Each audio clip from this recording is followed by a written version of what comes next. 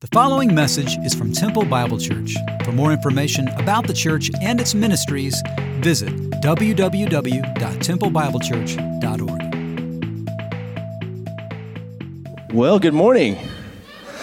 So I want to remind all of our men that are here that we are doing a men's conference the first weekend of February. And so you can go to the hub on the church website and sign up for that. We generally would say the guys that are junior age in high school and above could go to that. So get signed up for that as soon as possible. And then also want to remind everyone that we are doing a New Year's worship night, January 15th at 6:30 here at the church. And just a way for us to kick off the new year with some prayer, worship, and just being together. And so we invite you to come out for that. I believe it's going to be here. Anyone is going to be in the Creekside or in this building? I guess in this building here. So we'll clarify that. But 6:30 on the 15th of January on a Sunday evening. So happy New Year to you all. If one of your resolutions was to attend church, congratulations. You've reached your goal. And we're only a few hours into the new year.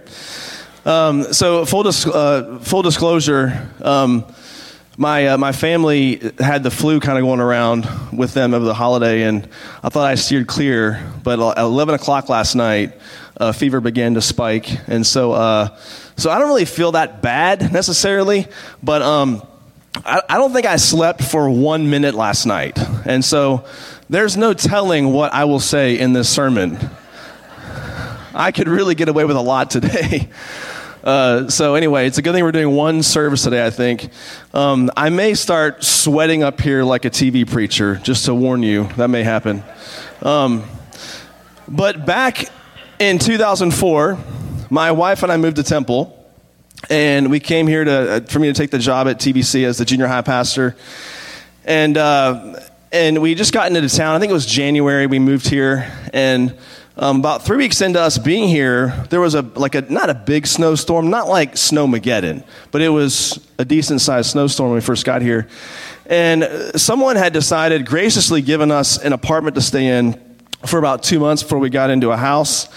And we were so thankful for that. And we're in this apartment, and we never had a fireplace in the apartment before. And it was just like, we have a nice fireplace. This is really cool and awesome. And so one night, after the snowstorm came through, we decided we're going to have this really cool, cozy night, have the fire and watch a movie together and so we get the movie because we had to go to a store for that back then.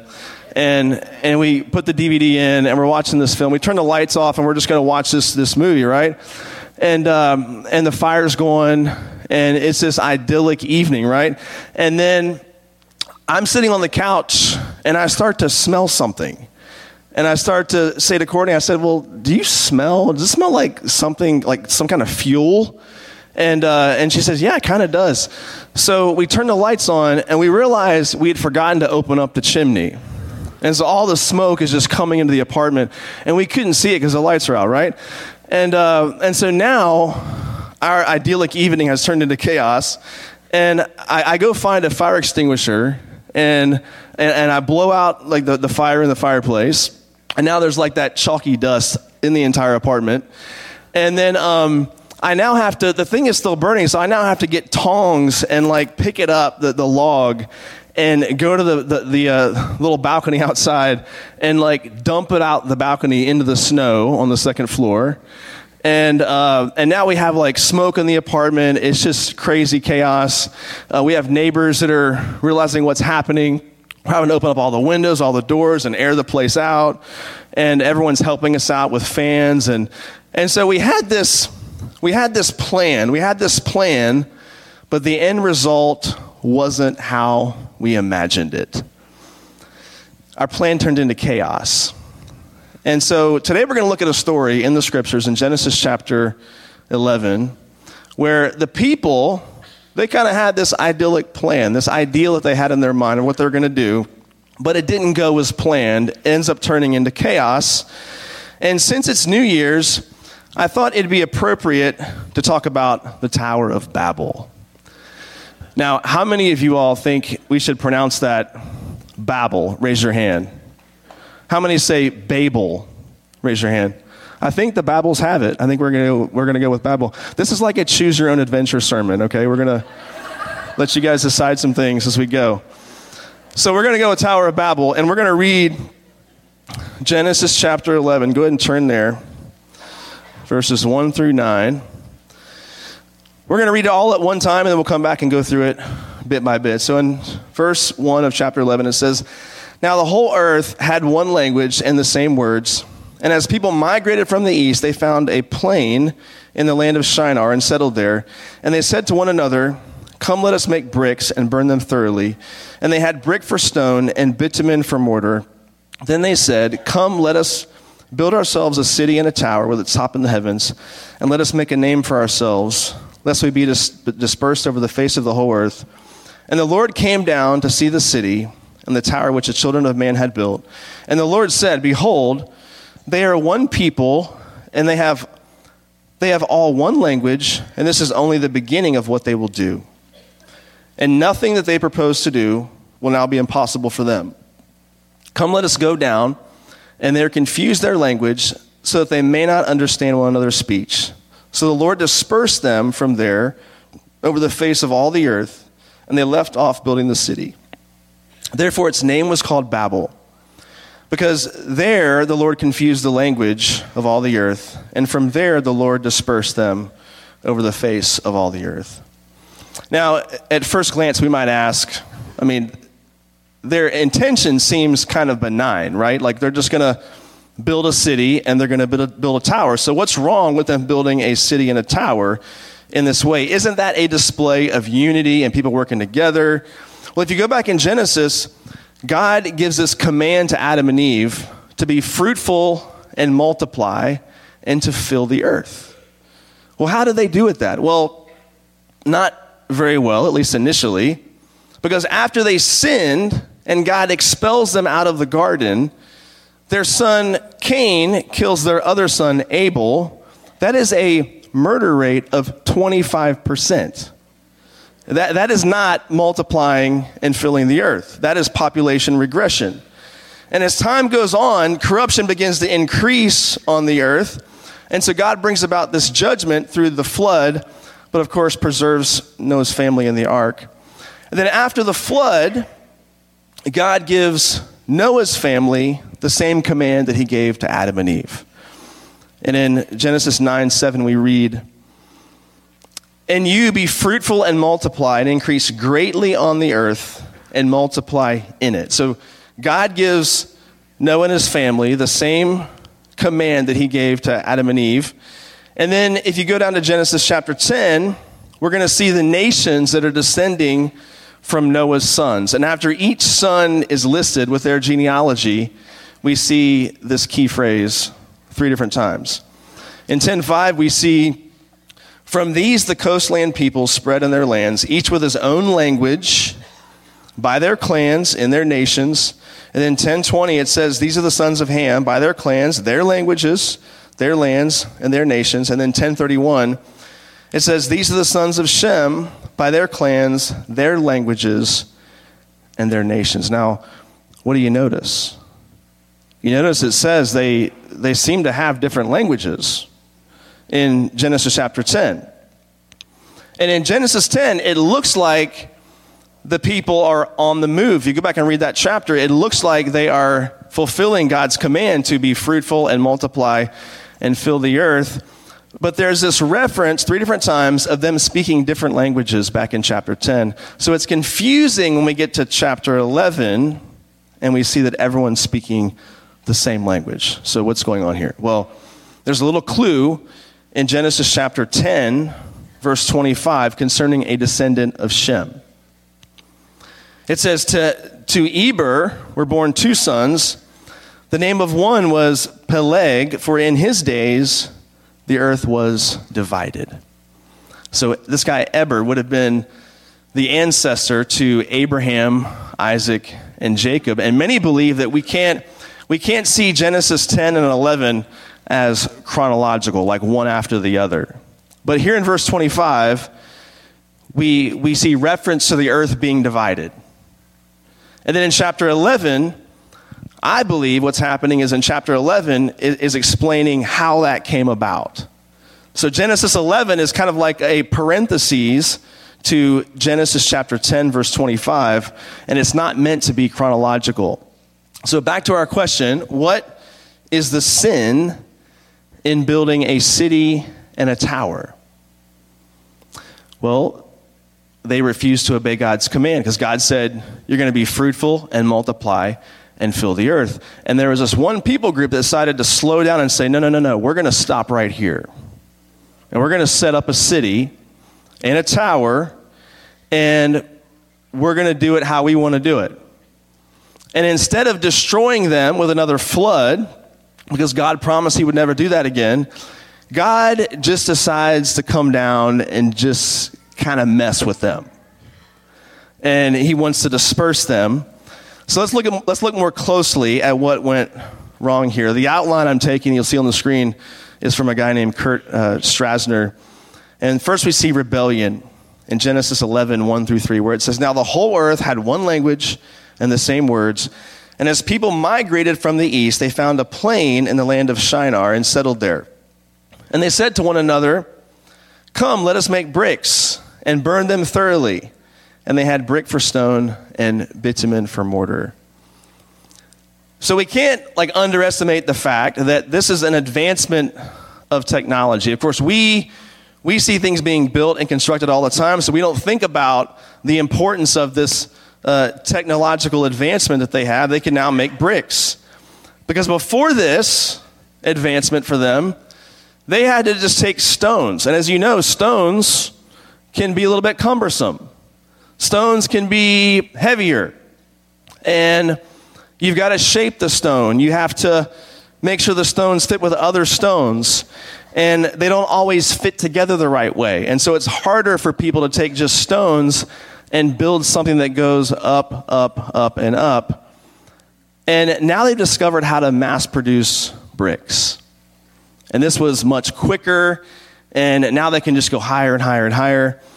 And what we see here is that as technology begins to advance for these people, it leads to a form of pride.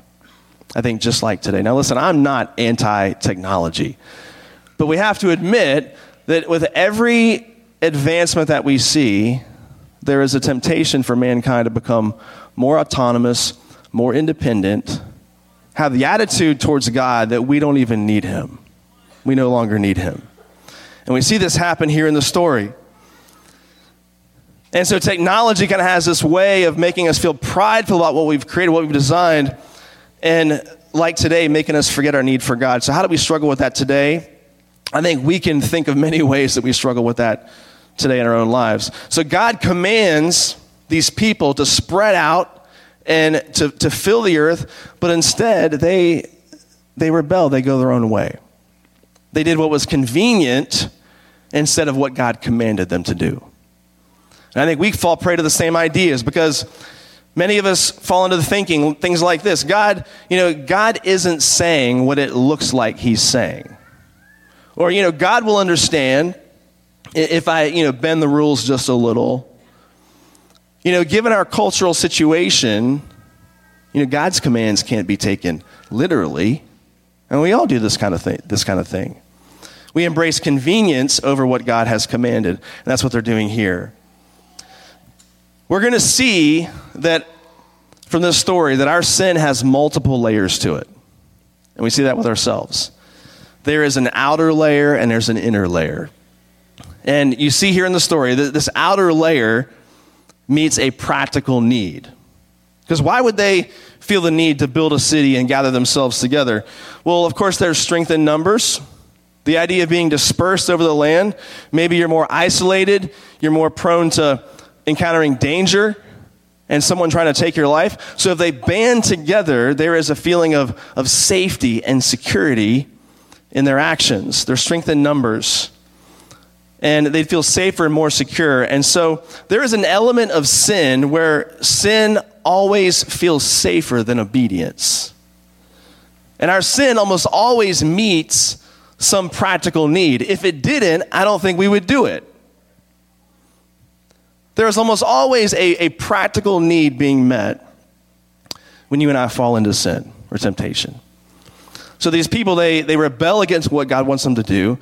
And then if you look at verse 4, it says, Then they said, come, let us build ourselves a city and a tower with its top in the heavens, and let us make a name for ourselves, lest we be dispersed over the face of the whole earth. So they at least seem to understand that if we don't build the city and the tower, where we're going to be spread all over the world, like God is asking us to do. And of course, they don't want that for themselves. So sin always has this outer layer, meeting a practical need for us, but there's also this inner layer, trying to meet this inner spiritual need that we might identify. So the statement that jumps out to me here is, it's let us make a name for ourselves. So they're seeking renown and reputation and self-promotion. In a sense, as they're building the tower, they are building themselves.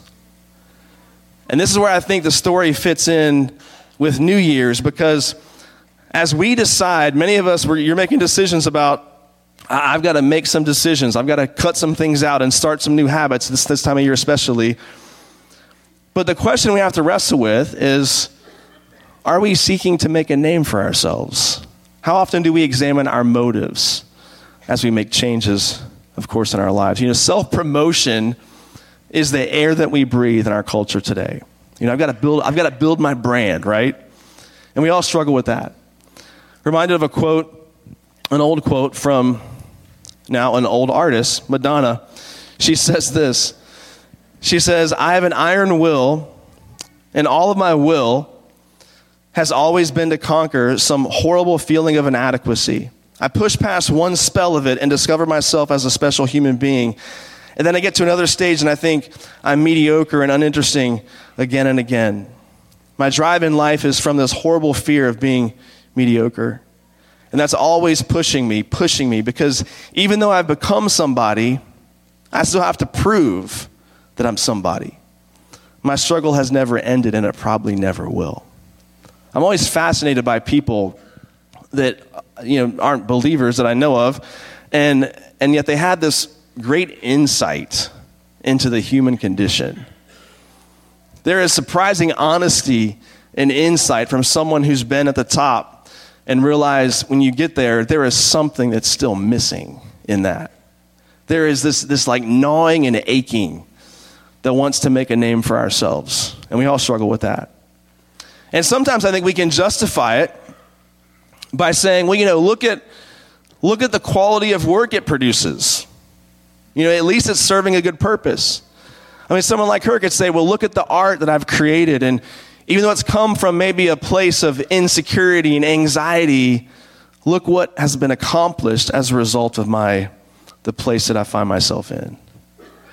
But I don't know about you, but every year I get just a little bit anxious around this time of year, because you've gone through all the holiday season stuff, and we're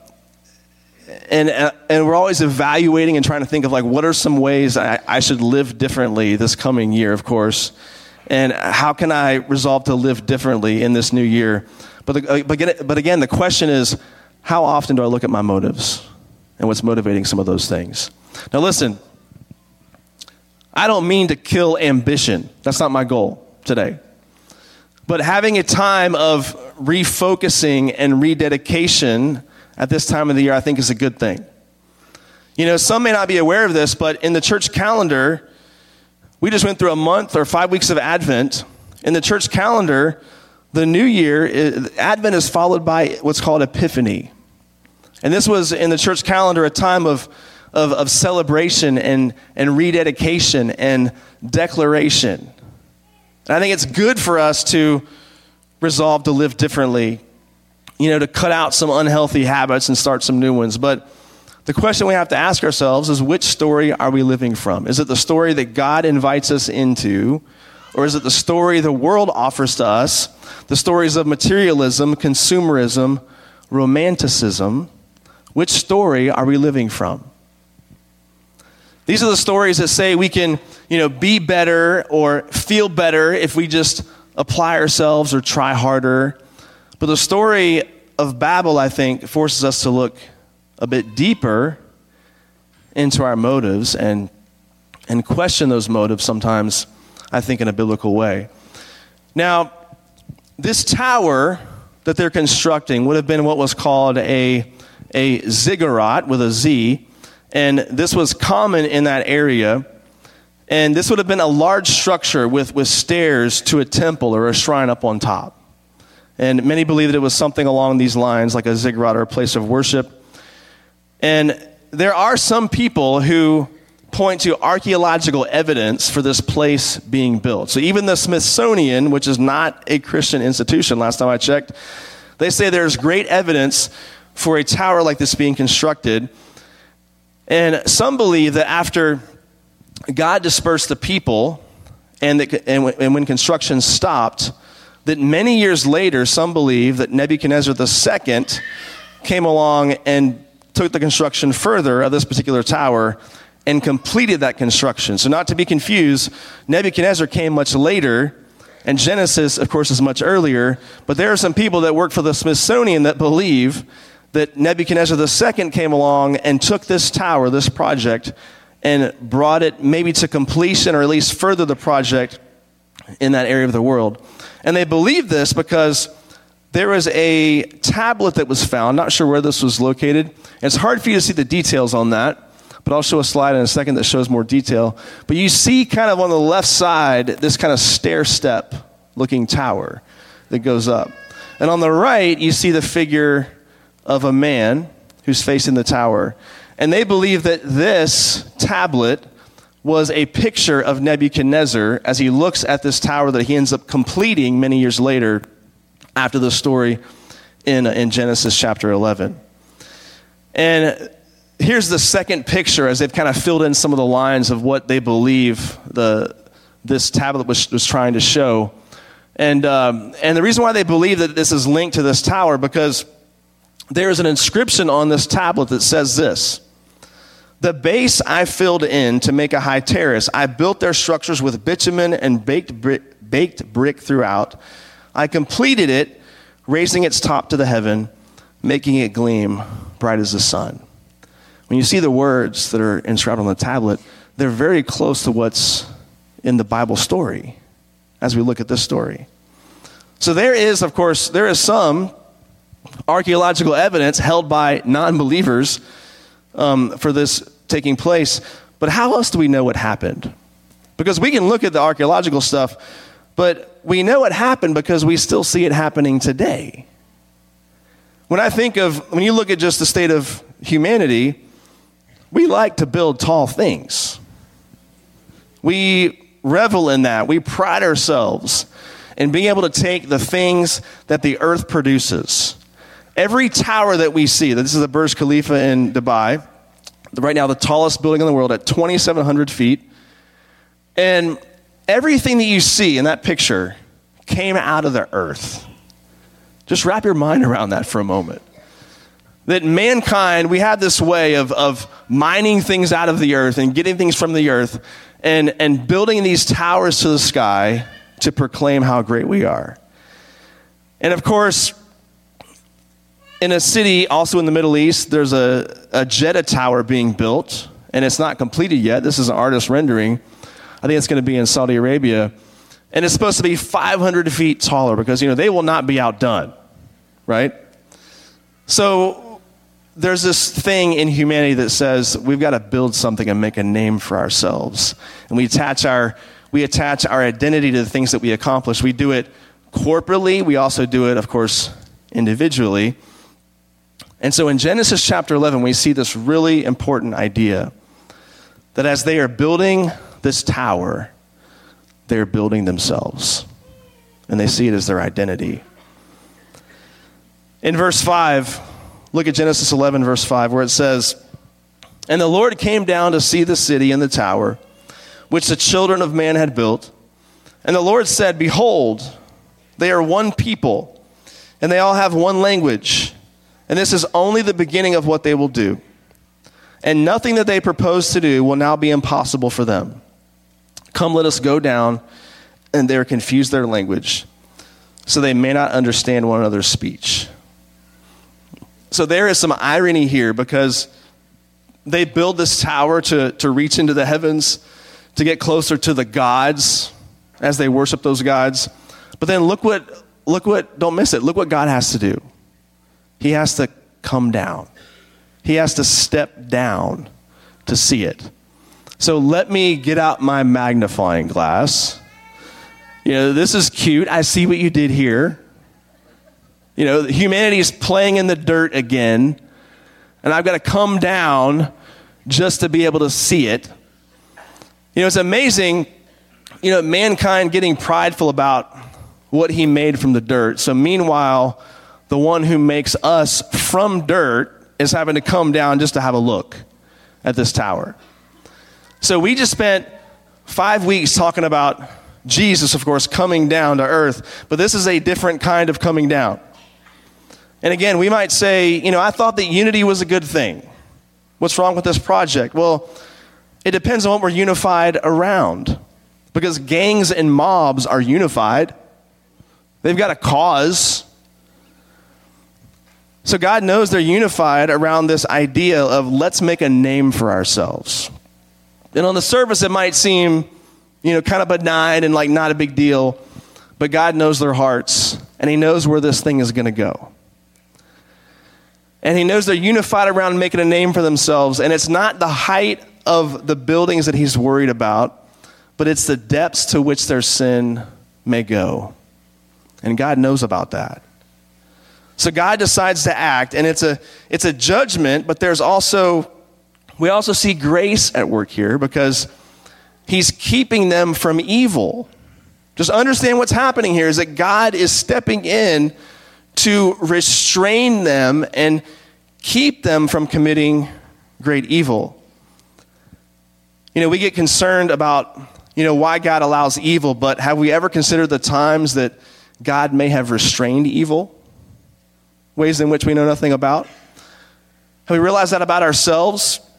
Have we thought about the times that if God had not restrained our own hearts, what we might be capable of? And so in his grace, God restrains. And we see that here. And then look at verse 8. It says, so the Lord dispersed them from there over the face of all the earth, and they left off building the city. And therefore its name was called Babel, because there the Lord confused the language of all the earth. And from there the Lord dispersed them over the face of all the earth. Now, I'm not sure how this took place, this whole chaotic scene. It reminds me of a few months ago, our students were doing a game night down at the Outback, and one of the games that TJ had them play was he assigned everybody a certain animal, kind of animal. And he said, you have to make the noise of the animal that you are, and then find your people. Find people that are like you.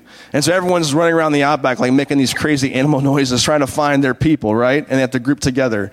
And so I don't know if it happened like that, where you're running around trying to figure out like who's speaking my language, or if God had a way of keeping the families, of course, together. I'm not sure how this took place, but God goes down and he confuses their languages, and he causes them to disperse.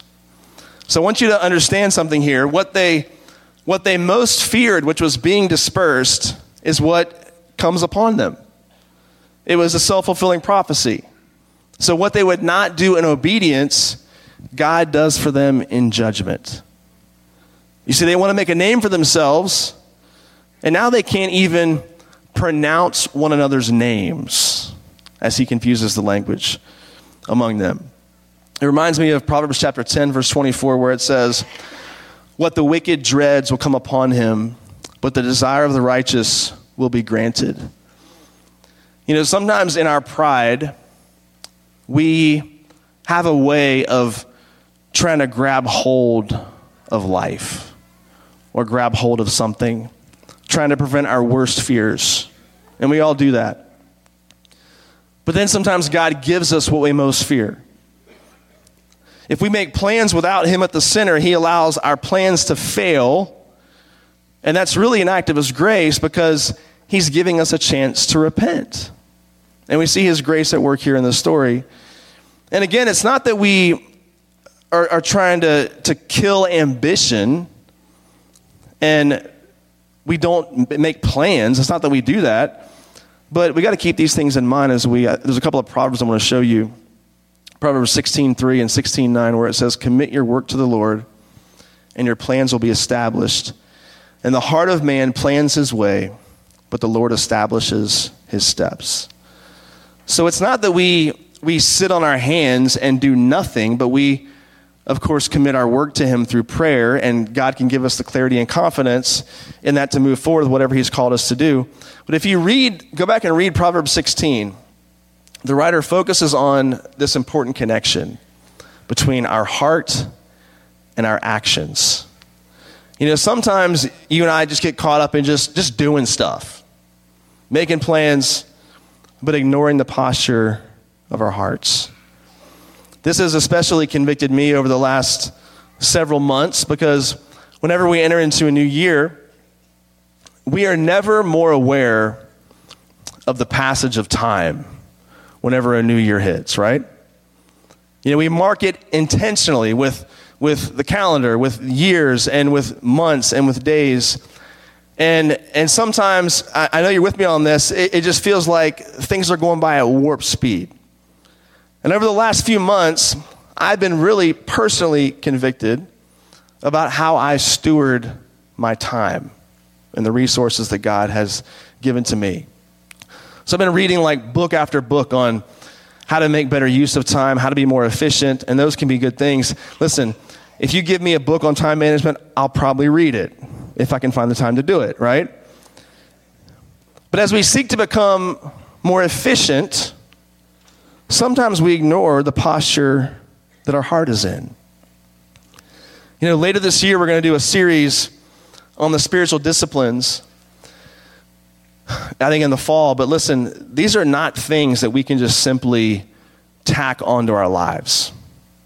Like we can't just carve out the half hour or the hour, but then have the rest of our life look the exact same as it always has. Like it's not going to take. It's like many of us are going to be doing, you're thinking of like physical fitness as the new year rolls around. And listen, if you carve out that half hour a day, that's great. But if the rest of our life looks the exact same, it's not going to take. And the same is true for the spiritual disciplines. So there's no way for the disciplines to impact our heart if the rest of our life looks how it always does. So just think about the most common response that you and I have when someone asks you haven't seen them in a while, and they say, how are you doing? What's your response usually? Just crazy busy, right? Just been busy. Just crazy busy. So what if your New Year's resolution was simply to have that not be your response this year? There's a quote from a book I read recently by Kevin DeYoung. He says, busyness does not mean you're a faithful or fruitful Christian. It only means you're busy, just like everyone else. And like everyone else, your joy, your heart, and your soul are in danger.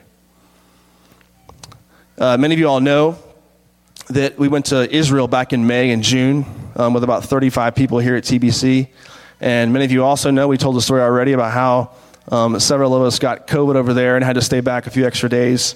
And so my wife and I and some others had to stay back. And we got like a little apartment in the western part of Jerusalem that was fairly close to what we needed to have, grocery stores and whatnot, for about 9 days. And I will say it was very interesting going from this like fast-paced trip for about 12 or 13 days where you are getting up at 6:30 every morning and you're out the door by 8 and you're just go every single day and just seeing all these things and just taking all this information in. And then suddenly it just stops. And now you have COVID and now you got to go sit in an apartment for a few days and just be. Let's just go sit now for a bit. And it's interesting because I was there in that part of Jerusalem, and this Jewish section of Jerusalem, and we'd go for these walks Now listen, we're being careful. Don't judge me, all right? But we're walking the streets out. We're walking sometimes out at night and just trying to get some fresh air. And my wife, she just had to feed all the cats in all of Jerusalem. Like it's like a calling God's placed on her life, right, to do those things. And I love her for that. So we're taking these walks at night, and especially on what they call Shabbat, which is Sabbath, which is for them, it's Friday from 4 p.m. until sometime on Saturday evening. And it really was amazing just seeing that firsthand, like how they just slow down and just taking walks on their Sabbath. And what's crazy is around 4 p.m. is when all the stores close on Friday. And so everyone, it's like a madhouse. You go into a store and it's like just crazy madhouse in the store up to 4 p.m. on Friday. Then everything just stops. There's no taxis. You can't go anywhere. You can't go buy anything. You can't even go, like we have those 24/7 clinics. Like they don't have those. It's like 24/6. They close. And it's just amazing. We're walking around at night on the Sabbath and we're seeing families out and they're pushing strollers and they're talking. And I saw not one person on their phone. Like they put that away on the Sabbath. And then they go out and they go to, of course, their synagogue. And then you hear them at night as we're walking through the streets. We can hear people in apartments with their windows open, like eating and talking and laughing and being together. And it was just hugely convicting for us to think that we rarely do that. We rarely just stop and slow down and rest in the way that God wants us to rest. And this is the change I think we have to begin to make if the things we're going to discuss later in the fall are really going to take and really going to have an impact. Another guy I've read some recently, a guy named Carey Nieuwhof, he says this: you tell yourself it's a busy season, but if your busy season has no ending, it's not a season, it's your life. So before we even talk about the disciplines, we've got to be able to carve out some sacred space in our lives so our hearts can be in this place of rest, so it can be receptive to what God wants to do in us. Now, if you go back to the story, if you continue reading in Genesis chapter 11, the genealogy, it focuses on Noah's son, Shem. And it was through his line that Abraham was born, and then, of course, Isaac and Jacob, and then all of Israel, and then, of course, Jesus. So from this mess and chaos of Babel, God, in his grace, begins to set aside a people through whom the Messiah is going to come. And then, of course, if you go to the New Testament, in Acts chapter 2, the day of Pentecost, go back and read that section of Scripture, you will see how these people that speak different languages, they're coming together and they're now able to hear the gospel message in their own language. God reverses what takes place at the Tower of Babel. Then if you read on in Acts chapter 17, where Paul is now in Athens on Mars Hill, Paul says this in his sermon on Mars Hill in Acts chapter 17. It says, and he made from one man every nation of mankind to live on all the face of the earth, having determined allotted periods and the boundaries of their dwelling place, that they should seek God and perhaps feel their way toward him and find him. Yet he is actually not far from each one of us. So for those that are building this tower, the Tower of Babel, God seems so far away to them. And they believe they had to exert all this effort, pour all this blood, sweat, and tears into building this tower to reach the gods. But here in Acts chapter 17, Paul reminds us, he's not that far away. He's not that far away. So what will you build in 2023? What story will be at the center of your plans? The story the world sells us, making a name for ourselves? Or will it be a different story, the gospel story, with Christ at the center? God, we thank you for your word. We thank you for how it shapes us. We thank you for how even a story like this crazy story of people that desire to take their life into their own hands in the name of safety and security, setting aside your commands and deciding to listen only to themselves. God, we thank you for how that story points out in our lives the ways in which we do the exact same thing. God, we pray that as we enter into this new year, we pray that you would convict us, that you would grow us, you would transform us. God, we pray that we don't just tack new things onto our life externally, but God, that you would give us a desire and a passion to grow on the inside at a heart level and grow in such a way that only you can bring it about. Grow in such a way that only you can accomplish it. We pray you do that in us and through us this year, Father. We pray this in your name. Amen.